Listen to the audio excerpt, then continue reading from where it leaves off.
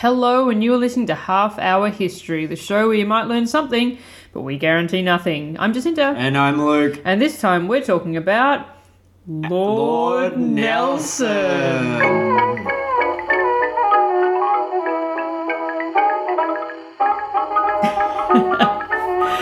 Oh, well done on nearly stuffing up the start there. This is one that I have been looking forward to for some time. You like a bit of Nelson? I do like a bit of Lord Nelson. Is it because of his column? Look, I can't say it's not because of his column, but he has many other attributes aside from a large erection in the middle of London. Does he? Is there a statue of him laying on his back underneath it? Sadly not. He's standing on top of it with his legs like quite far apart. Oh, okay, yeah. right. So it's the other way. Yeah. Yeah. Yeah. He's jutting down. He's penetrating the earth. He is. Yes, he is. No, I do like a bit of Nelson, and he's one of Britain's greatest ever heroes, wartime heroes, really, and he is more or less the reason why they don't speak French in England. He saved them from the French. And, he's just an all-round top bloke. So this episode today is going to educate us as to why he has a massive, big old erection of a statue in the middle of London. What he did to earn it. What he did to earn it, yeah. And, people loved this guy. Like, in the 30s, between the 30s and the 60s, there was a series of books that were not exactly like 100% influenced by Lord Nelson, but you could argue that they were more or less Lord Nelson fan fiction. And of course that is by C.S. Forester and the Adventures of Horatio Hornblower. Okay, now, if people are new to this, I don't research. I just listen and learn and do my best to derail. Mm-hmm. But last night you had the audacity to send me, watch an episode of Hornblower. Just to contextualise where the world was at that time and what sort of dudes are running around. I didn't realise it was an hour and 40 minutes. So Every episode is movie length, yes. Yeah, so I was like, that's a bit cheeky, said I'm not going to watch this, no way. And then this morning, I'm like, well, I better watch it. And then I watch it, and now I'm like on the third one. And now it's so good. I know, but now I'm so distracted. I don't want to talk about Nelson. I just want to talk about Hornblower and all these fancy Hornblower boys. I've been waiting years for you to want to talk about fucking Hornblower. So no, you can put that to the side for now. Can I just say a couple of things about Hornblower? Go ahead. Don't you think, like, the thing that really strikes me about it is, you hear all these men's rights activists getting all upset about, females having the audacity to have lead roles in things like Star Wars and, female reboots and things like that. They should just watch Hornblower. Like, they should all just sit around, because Hornblower is just men on boats. It is wall-to-wall peen everywhere. Yeah, I don't think I've seen a single V. It's been all P, and it's just a lot of men, rugged, fighting, swashbuckling men. With ponytails. With ponytails and tights and frilly... And big hats. Lace cuffs. And just being like... You there, sir. Yes, you there, Hornblower. Come over here and perform Horatio on me. It's just amazing. It's so fancy. It is. It's quite wonderful. And then I thought, but I guess as soon as they got into it, there probably would be an all-female reboot of Hornblower called Cup Supper. I say there, you boy, come sup at my hairy cup. I think it'd be fantastic. Yeah. So the one I'm currently up to is called The Duchess and the Devil. And I swear, if a woman shows up in this thing, I'm not even going to be able to pass it. Like, my mind is just going to be like, what is that? It's going to be like seeing Jar Jar Binks for the first time. Just some uncanny valley stuff. Yeah, from memory, there might be a woman in season 2. Wow. But, it's been quite a while since I've watched Hornblower, I must admit. You there, Hornblower, get that woman off the boat. Distracting the men. She's making the fish smell bad. Well, I mean, as we learnt in the Batavia episode, having women on boats is a really bad idea. Yes. Well, okay, no, you're right. This has contextualised it, because I've realised that being in the British Navy means that basically your own team is constantly pointing guns at your head and yelling abuse at you. Yeah. And it's just like really shitty being on a ship. Yes. Yeah. Like, it sucks balls. And basically, if you're going into a battle, like, there's a pretty high chance that you're going to get your face blown off. Yeah. Yeah. Yeah. By, like, a cannonball or your own guy or just whatever. Yeah. Yeah. Because you're basically on a big floating Death trap. death trap, more or less. Yeah. So that sounds like fun. Let's delve into that world. All right, let's go. I'm All fucking right. braced for this. So Horatio Nelson. I'm the opposite of the sink-in mother. Oh, very niche joke. Well done. Yeah. Horatio Nelson was born on the 29th of September, which is the best day that all the best people are born. Oh, hello. Yep. 1758 in Norfolk, England. The son of Reverend Edmund Nelson and Catherine Suckling. He was the sixth of 11 children, so perhaps his mum should have just done a bit more suckling. She was like a suckling pig. He joined the Navy at age 12 because if you're old enough to have pubes, you're old enough to work in old-timey England. You there, boy. Pull down your stride. Ah, yes, it's a fine crop of pubes there, my boy. Here, pick up this axe and get to work. He joined the crew of a ship commanded by his uncle, Captain Maurice Suckling, and started off as an ordinary seaman and coxswain. There's just too much there. Suckling seaman coxswain. He was quickly promoted to midshipman and started his officer training. And that was all well and good, but Nelson quickly learned that being on a boat made him hella seasick, which was a super thing to learn when you just signed up for a lifetime of service on a boat. And his seasickness stayed with him for his entire career. It was not something that he eventually got used to, so that sucks for him. Yes, the statue. It's actually a column of vomit descending down from him. It is. Yeah, there's a lot of texture in there, yeah. He cruised around for a few years doing boat shit and getting himself promoted because, like, he was a top bloke and he did cool stuff like chasing down a polar bear that he saw while the ship that he was on was stuck in some ice floes in the Arctic, just for funsies. He just, like, climbed out of the ship? Yep, climbed out of the ship, went after the polar bear. He got called back to the ship by his superiors and they said, "Why the fuck are you going after a polar bear? Have you even seen a polar bear? Do you know what they could do to you?" And he was like, "Oh, I just wanted the skin for my dad." And they're like, "What the fuck?" Polar bear, come here, let me ride you, boy. Polar boy. He passed his exam for lieutenant, which was quite a big deal, as you will see as you continue watching Hornblower. No, I've already seen, like, the second movie is called, like, the lieutenant exam. Oh, examination for lieutenant. Yeah. Yeah.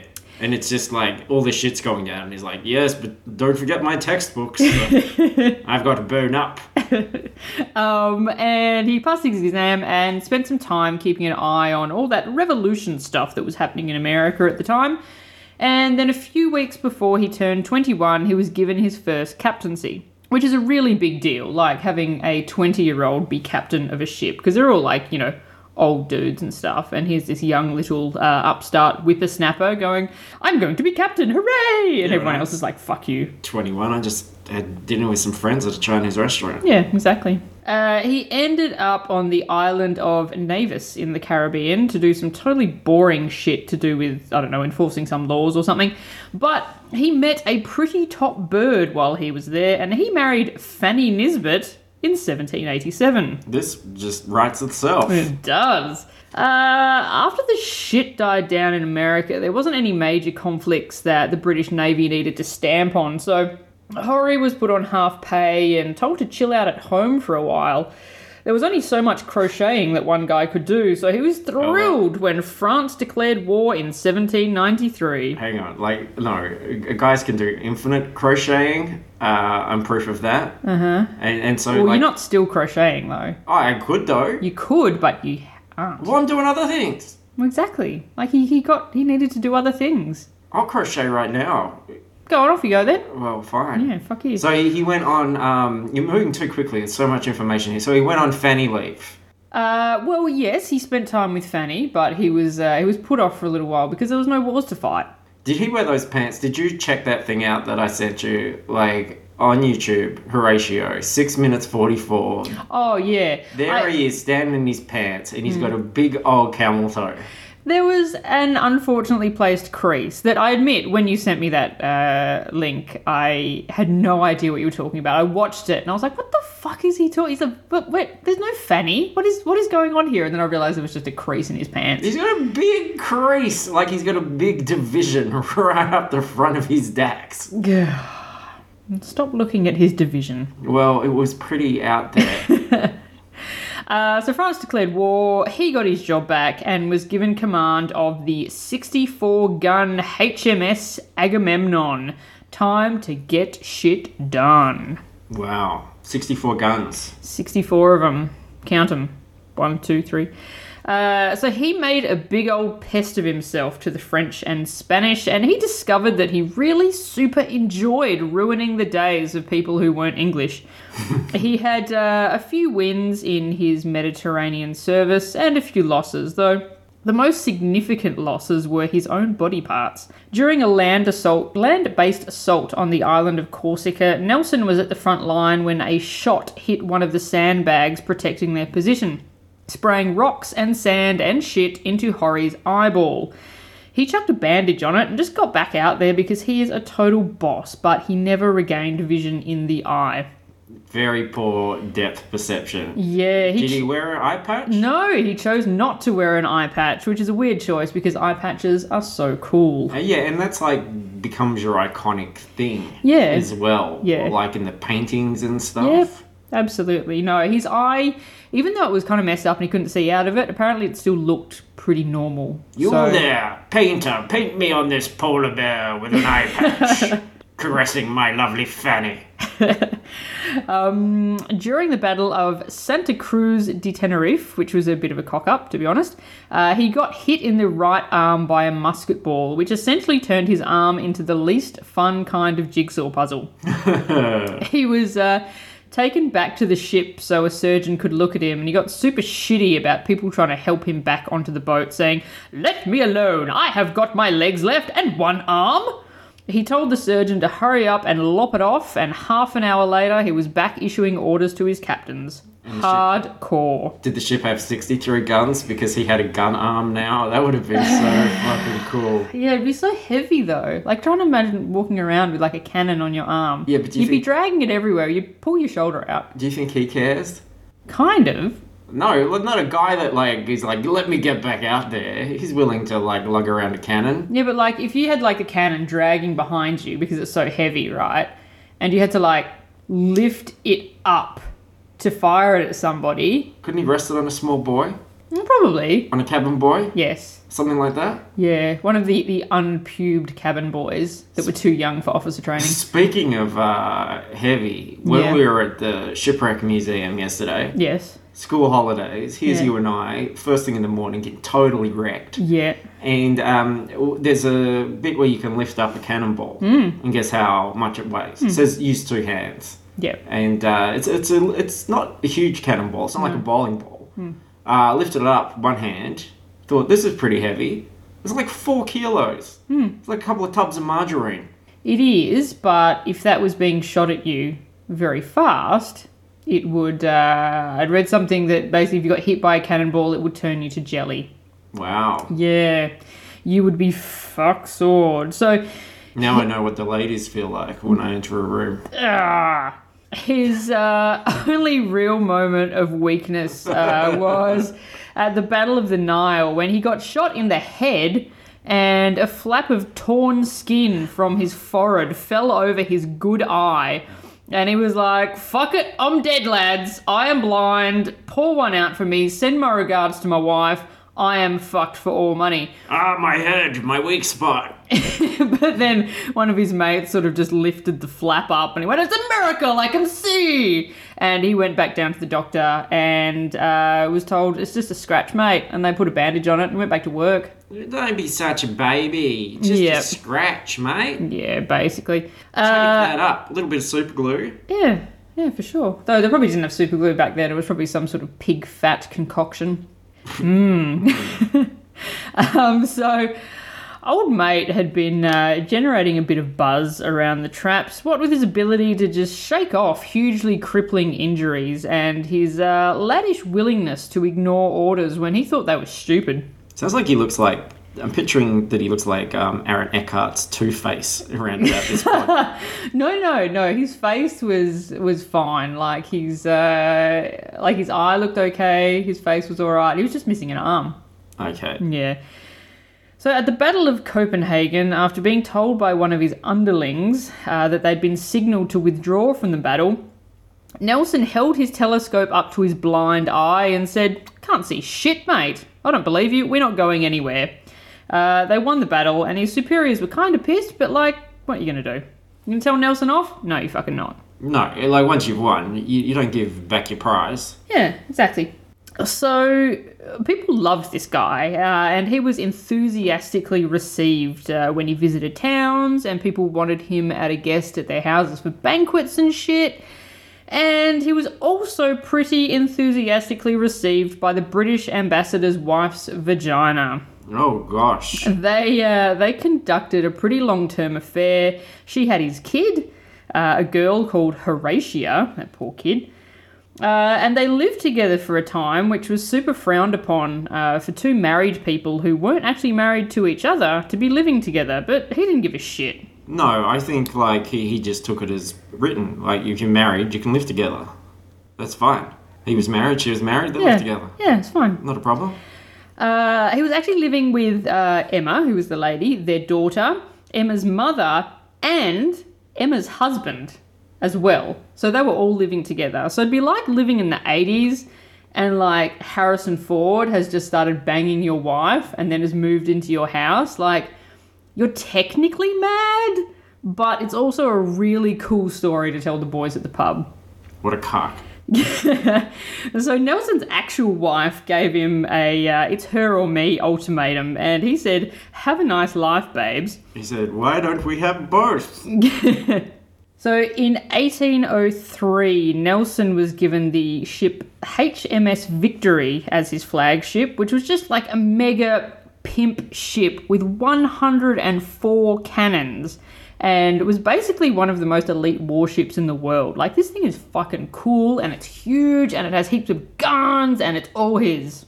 So Napoleon was being a dick in France, and he had designs to invade Britain, but the British Navy was more than willing to pimp slap him back into reality. So Nelson and his crew saddled up and got to work. The Battle of Trafalgar in 1805 was arguably Nelson's most famous battle for several reasons. You've taken me back to a Monopoly game one Christmas with my grandmother. Yes. The Battle for Trafalgar Square. Yeah, got very ugly. Yeah, cool.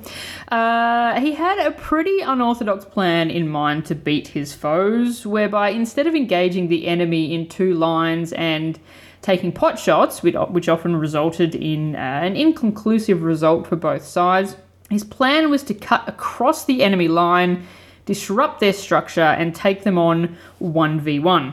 So Nelson never wanted a stalemate with his enemy in any of his battles. His goal was, in his words, annihilation at every time. He didn't want, no like stalemates, no nothing. He wanted to fucking ruin his enemy. So the French commander Villeneuve took a break from directing movies and had 33 ships in his combined French-Spanish army, and Nelson only had 27, but he was confident of victory because the British were really good at boats and the French and Spanish were a bit shit at boats. Did they have wildfire? They didn't, sadly, no. But So how they were going to do it is normally in a battle, the enemy would be all lined up in one column, and then the British would come up and line up basically next to them in a column, and then everyone would shoot at each other, and then often it was like 50-50 that everyone would damage everyone else, but there was very rarely a clear winner. So Nelson's plan was so imagine 33 ships, and he's coming like at 90 degrees to them. Yeah. And so half of his fleet split into two. One half came about a third from the top of the French ships, and the other half went to like the bottom third. Okay, now look, meaning that they're cut into 3/3. I can explain this better, right? Okay. So the French line, yes, it's like a piece of spaghetti. It is. Nelson, he's like the tramp. Yes. And then his other half, they're like the lady. And they're just going to start nibbling one end until they meet in the middle. Not quite. So they cut off the top half of the line, meaning that, they're ships, they're sailing. So this half is just going to keep fucking sailing off because they can't quickly turn around to come back and join the battle. So they're basically just fighting the back 2/3 of the line. And because they've kind of cut across them and are coming back, all these ships are kind of cut off from their commander. They're all like, what the fuck is going on? And the British are just absolutely fucking nailing them. So who's eating the spaghetti? Probably the Italians. Who are the Siamese cats that get in all sorts of trouble? Well, maybe let's leave those Siamese cats alone. Okay. So normally a dogfight would be a bit of a mess, but Nelson and his team of captains were so in tune with each other, and they were psychically linked. They were psychically linked, and because they would, instead of him being the commander of the fleet and him telling everybody what to do and them just being robots taking the orders and doing what they were supposed to do, his sort of way of doing things is that he would have his team kind of all work together and work out the best way to, achieve victory. So everyone could work and make decisions for themselves that would work towards the ultimate goal, which was great because that's not how murder. It was murder. So he could just trust them to act in the way that he wanted them to during the battle, which was a huge advantage because he didn't need to send signals and tell them what to do because they just do what they were supposed to do. Would his floating head appear next to them and give them echoey instructions in their mind like Professor X? Probably, yeah. Okay. I'm just trying to find a way for me to relate to all of this. What can't you relate to? There's dudes on ships and shooting guns and... Oh yeah, no, but I'm trying to picture it in my head. Ah, okay. Okay, some dudes are good at fighting. Yeah. And so they fight. Boat fighting. Boat fighting, yeah. Boat fights. Boat fights. Ship fight! Because the ships were in such close quarters during this fight, the soldiers were close enough that they could actually shoot each other with guns from their respective ships. And this was actually bad news for Nelson, who copped a shot from a French sniper, and this was not one that he could simply walk off. The bullet entered his left shoulder, passed through his 6th and 7th thoracic vertebrae, and lodged 2 inches below his right shoulder blade.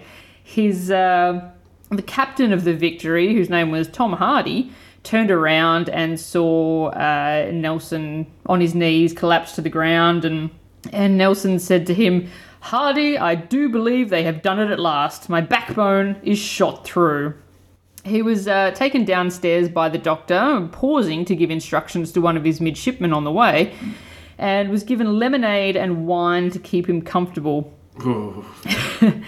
Every cloud. He knew he was dying, but he wasn't ready to drop off until he knew the job was done. So the crew of the French ship next to them, and I think it was called the Redoutable or something, attempted to board the Victory, but Captain Harvey on the HMS Temeraire sidled up on the other side to sandwich them and was all, "Bonjour, garçon," and opened fire, which fucking devastated the French ship, and the crew were all like, "Holy fuck, settle down, we surrender." Nelson was told that 15 ships had surrendered and said that he was disappointed because he'd actually hoped to capture 20. Hardy kissed his forehead in farewell, and Nelson said, "Thank God I have done my duty," and died. On hearing of Nelson's death, despite the famous victory, King George III is said to have burst into tears. He was a hero, a martyr, and this victory essentially secured the safety of the British Isles for the next century. I don't know, when I see ship stuff and see people going off and going on these long voyages and fighting and stuff, I just think, what are you fighting for? That's your job. Don't we all do jobs to kind of facilitate, a way of life? Yeah, but... Did he have any downtime? Did he not want any downtime? Was he just a man that was so driven to, just fight until he was blown to pieces? Yeah. He liked to defeat his enemies. He really liked it.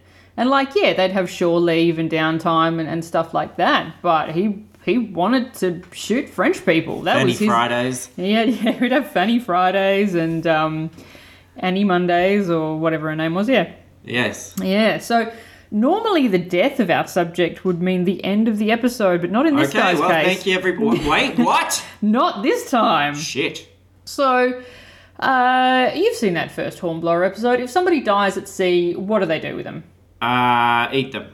No, what do they really do with them? Throw them in the sea? Yeah. The normal procedure would be to perform a burial at sea because And then they auction their shit. Oh yeah, they do. They do that too. Because it would take a long time to get home, and you don't want a big pile of stinky, rotting bodies on your ship. So there was no way that they were going to be able to dump Horry in the water. So they had to work out what the hell they were. Yeah, he would. He was very committed to. It'd be like that bit in Moana when he keeps throwing her off the boat and she just keeps popping back up. Yeah, exactly like that. There's nothing you can tell me in this story that I can't compare to a Disney animated classic. Cool. So they had to work out what the hell they were going to do because they can't dump him in the water. They have to take him home, but they don't want him to rot to mush by the time they get there. I would, instead of, skip the auction, what you do is you stuff all his belongings inside him. Mm-hmm. Pinata. Yeah. It's the best way to get rid of the body and distribute the goods. Perfect. They don't want to get rid of the body, though. So they can hang it from a mast. The guy who took charge was the ship's surgeon, an Irish guy called William Beatty. And Willie Beatty. Surgeons in these days weren't the same thing as, the physicians on the ship. They were basically butchers who would just chop off limbs and sewed them up. And they had about a 33% success rate of their patients surviving. But Beatty was a pretty good surgeon with a good survival rate. And let's just do the math here, though. Yeah. Did they do 33% of the training that a modern doctor would do? Because if they do, I reckon that's fair. Oh, it would have been even less. Well, then they're ahead. Yeah. And no one else had come up with any really good ideas with what to do with the body. So when he put his hand up, everyone went, sure. So his plan was to basically pickle Horatio Nelson to try and slow down the decomposition process. So preserving specimens in alcohol for transport during these days wasn't unheard of, but it certainly wasn't common. So Beatty was really taking a gamble when he put Nelson's body in a cask full of brandy and ethanol. Nice. 2 weeks into the journey, gases from the decomposition process burst the lid off the cask, scaring the shit out of the two watchmen on duty at the time who thought that zombie Nelson was coming to eat their faces. It says a lot for the crew that they feel like they need two people to watch over this body. What are the crew going to do to it? Don't know. When they finally got back to England, Beatty transferred the now pretty gross body into a lead coffin, wrapped him in linen, and put some camphor and myrrh in there to mask the smell, while the body was to lie in state. He had an opportunity to perform an autopsy during the transfer process and located the bullet and a piece of gold clothing which proved the entry point of the kill shot, so the gold stuff that's on his shoulder. The main reason for performing the autopsy was actually to empty out Nelson's guts, which were decomposing faster than everything else. So the body was shifted one more time into a wooden coffin for burial. The wooden coffin was actually made out of the mast of a French ship that Nelson had defeated at some other battle. So that was one last fuck you to the French. And Beatty had to be careful during this procedure that Nelson's skin basically didn't just slide off the body because it was in a pretty fucked up state at this point. He's the incredible melting man. Yeah. The body went on a closed casket farewell tour. Beatty had warned his superiors that Nelson's face was too gruesome for anyone to see at this point. Okay, I've got to ask, are there photos? No. Drawings? There's not photos of anything at that point. Well, why not? Because cameras didn't fucking exist. What about, can't you make a pinhole camera?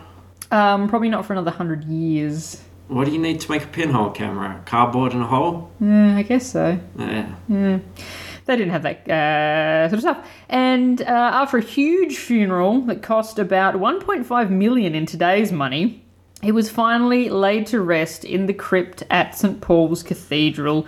The corpse had spent 80 unrefrigerated days above ground. Gross. They should have just, the butcher should have just turned him into a skeleton and just taken the bones back. But then, how would they prove that it was Lord Nelson? It would be dental records. I don't know if they did dental records back in those days, but Video sure. footage. Oh, yeah, video footage, yeah. Someone recorded it on their iPhone. Yeah. Yeah, they recorded him being shot and then them stripping the meat off the body. Yeah. Yeah. Of course. Trafalgar Square was created in his honour in 1835, and the centrepiece, Nelson's Column, was erected in 1843. It was such an enduring symbol of British strength that Hitler had allegedly planned to steal it once he conquered Britain. Hitler riding up in his mech, ripping it out of the ground. Snip it up, snip it off the column. Yeah. Start hitting people with it. I remember that. The HMS Victory still exists to this day in a dry dock at the Portsmouth Historic Dockyard. She narrowly avoided being scrapped in the early 1900s, but King Edward VII, who was Queen Mary's father-in-law, stepped in and stopped it. She's been in dry dock at Portsmouth since 1922 and is maintained by the HMS Victory Preservation Trust, probably at a cost of about $1 bajillion a year, because I imagine wood is hard to preserve. And that is Lord Nelson, the life and death and decomposition of Lord Nelson. I like the bit where he melted and they've got it on video. I'll have to search for that one on YouTube. I wonder if they'll have that on the Hornblower. Yes. Have any famous actors played Lord Nelson in any adaptations? Not really. There was, I think the last Lord Nelson movie was in the 50s. Yeah. And I think it was Gregory Peck. Oh. There you go. But, there hasn't been one for a while. That the Hornblower series is about the closest that we've had, and that was the late 90s, so... Yeah, that thing's 20 years old. I can't believe that. Yeah. Everyone's so young. I know, like, Mr. Fantastic is, like, 8 years old. Yeah, I think maybe it was like 98 or 99, something like that. Yeah. So, yeah. What was it about that dude that they were looking at him and went, oh, he should be Mr. Fantastic? No idea. Bit of a stretch. Oh, That's how the best, funny. That's the best I've got. Yeah. So that's it. Yes. That is it for this week. That is Lord Nelson all done and dusted and dripping. So we will see you next time around. Join us at fruitlesspursuits.com. Join us on the Facebook group. Donate at Patreon. Listen to the other shows. Do all that sort of stuff if you want to. If you don't, I don't care. Don't do it. Listen to all the other stuff. You can hear me 1 million times a week talking about stuff, doing funny voices and things. And yeah, if you go to Fruitless Pursuits and look at any episode, there's links to all that shiz, like our discussion group, all that stuff, Patreon. Yeah. Woo! Nelson! We're gonna go and watch some more Hornblower, and we'll see you in a fortnight. Gonna go blow my own horn. Badonkadonk.